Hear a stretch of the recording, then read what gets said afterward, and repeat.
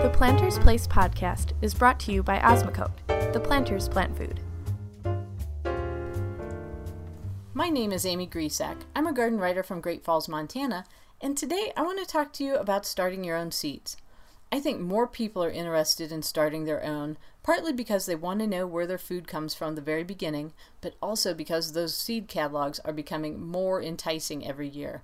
It's really, really hard to resist when you have these gorgeous color photographs and these absolutely delicious descriptions of the new fruit, the new produce, and the old standbys that you've loved for so long. So a lot of people are jumping into the game a lot earlier so they can get their fingers in the soil a lot of times when there's still lots of snow on the ground.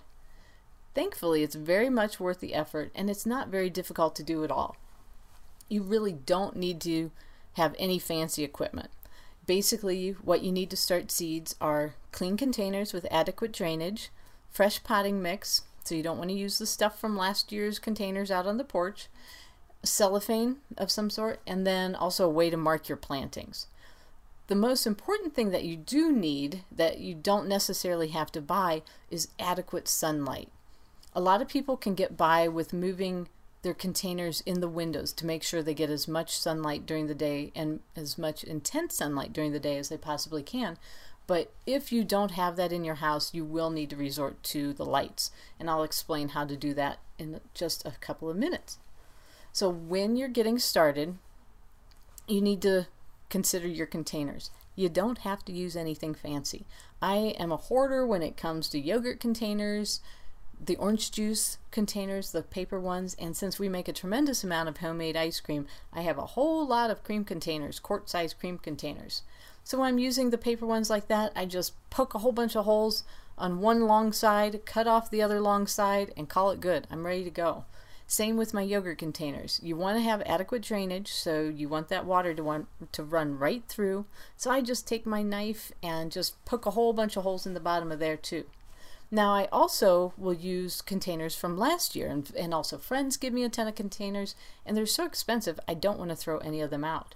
But if I'm reusing old containers, I need to make sure they're really clean so you're not having an issue with disease. With the soil residue in there, you can really have some bad things.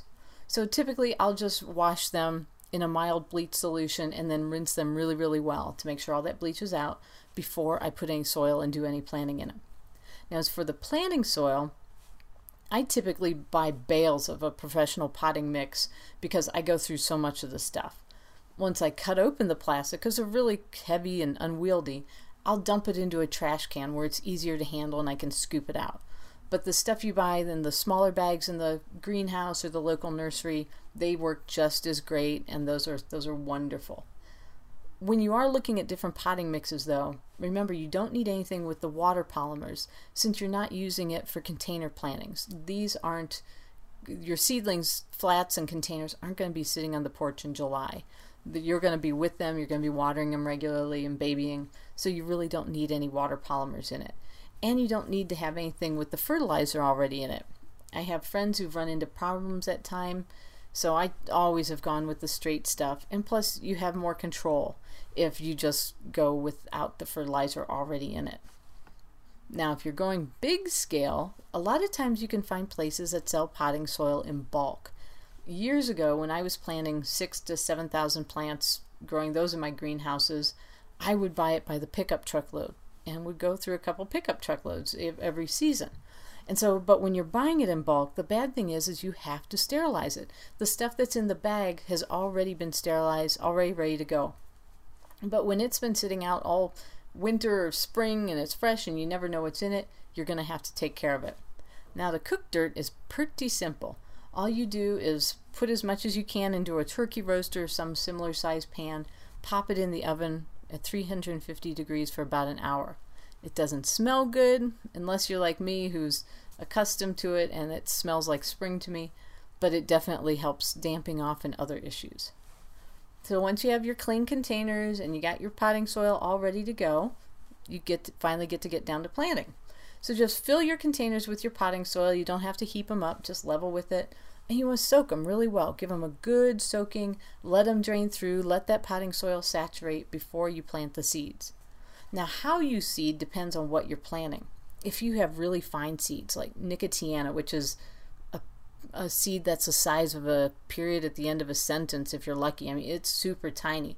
You'll just have to sprinkle them over the container with the intent of thinning them out later, because you'll go crazy if you try to go one by one. But if you have larger seeds like zinnias, you can plant them one at a time and space them so you don't have to thin later. It all depends on your style, your time, and how you like to do things. Now, after planting, depending on the size of the seed, I'll sprinkle some soil over. If it's a zinnia or sunflower, pumpkin, anything, tomatoes, anything like that, I'll put a thin layer of seeds over or soil over the top and water it very, very lightly. Now with other ones like the Nicotiana and some of the other small ones, I won't. I'll just press it down and call it good at that. So once your containers are seeded and you're watered, you want to tag it. So I use popsicle sticks with a Sharpie marker, put in what I planted. You can use plastic, whatever's handy for you. Tape on the outside, sometimes that works. Then pull cellophane over the top to hold in the moisture. After that, I just slide it on top of the fridge. It's really nice and warm. It's a great place for them to germinate. And plus, it's out of the sunlight. The seeds typically don't need sunlight to germinate. Plus, it gives me a really good reason to clean off my refrigerator once a year. So it's a good thing. Pop it up on the fridge. Keep an eye on it. Seeds have different germination times. There's some that seem to come up overnight. Onions come up really fast. Tomatoes are pretty quick. But other things like peppers and parsley, you're going to be looking at them for weeks. So don't be afraid that they're not going to come up. Just keep them moist. Not oversaturated, but just moist. As long as they're warm, they will eventually come up. And so once they are germinated, now the fun begins. Once those little darlings are up, you can pull off the cellophane, and then your primary goal is to make sure they get enough light. In our house, we have kind of an odd setup. We don't have a good southern exposure. Our one south window gets shaded. So when I have the containers, I'll start them in the east window, then move them to the south, then move them to the west, and keep going until the weather is nice enough for me to set them outside during the day in the cold frame or in the greenhouse, something like that. And then I bring them in at night because it's still too cold for them, but taking advantage of that optimum solar effect that I can get. Now, if you absolutely don't have good windows and you don't have this available, you're going to need to provide light. This means you're going to have to grab a fluorescent bulb, a lot of times a shop light. Sometimes they have special plant lights. You don't necessarily have to have those, but you just want a good fluorescent, and hang that above the flats and keep it just a couple of inches above your seedlings. Now you're going to have to be able to raise it as the plants grow, but this will make sure that they don't grow tall, reaching for the sunlight, because they'll become very weak. Now transplanting, once the plants are big enough, is one of my favorite activities. You need to wait to transplant until you get the first true leaves on the little seedling. Now, when you're looking at the plant, when it's germinating, you'll see a couple of little ones that immediately come out. The plant will come up, and then you'll see what looks like a couple of little leaves. But these aren't leaves. This is what's called the cotyledon. This is actually part of the embryonic stage of the plant, but doesn't qualify as a true leaf. The true leaves are the ones that grow in between the cotyledon, and those are the ones you want to look for to wait until you can transplant. Now, just so you know, too, you don't have to transplant as soon as those first leaves come on.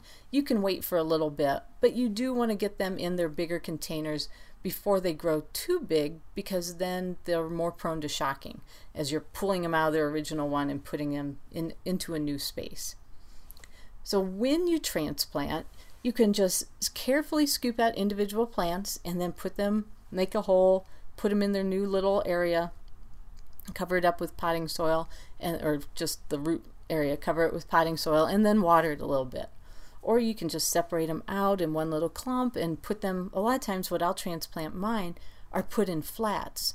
So things like peppers, where I'll plant dozens of peppers, I'll take one of the big planting flats and I'll put 3 or 4 peppers across and maybe 6 or 7 peppers down. So 24, 28, somewhere in there, peppers per 21 to 28 peppers per flat.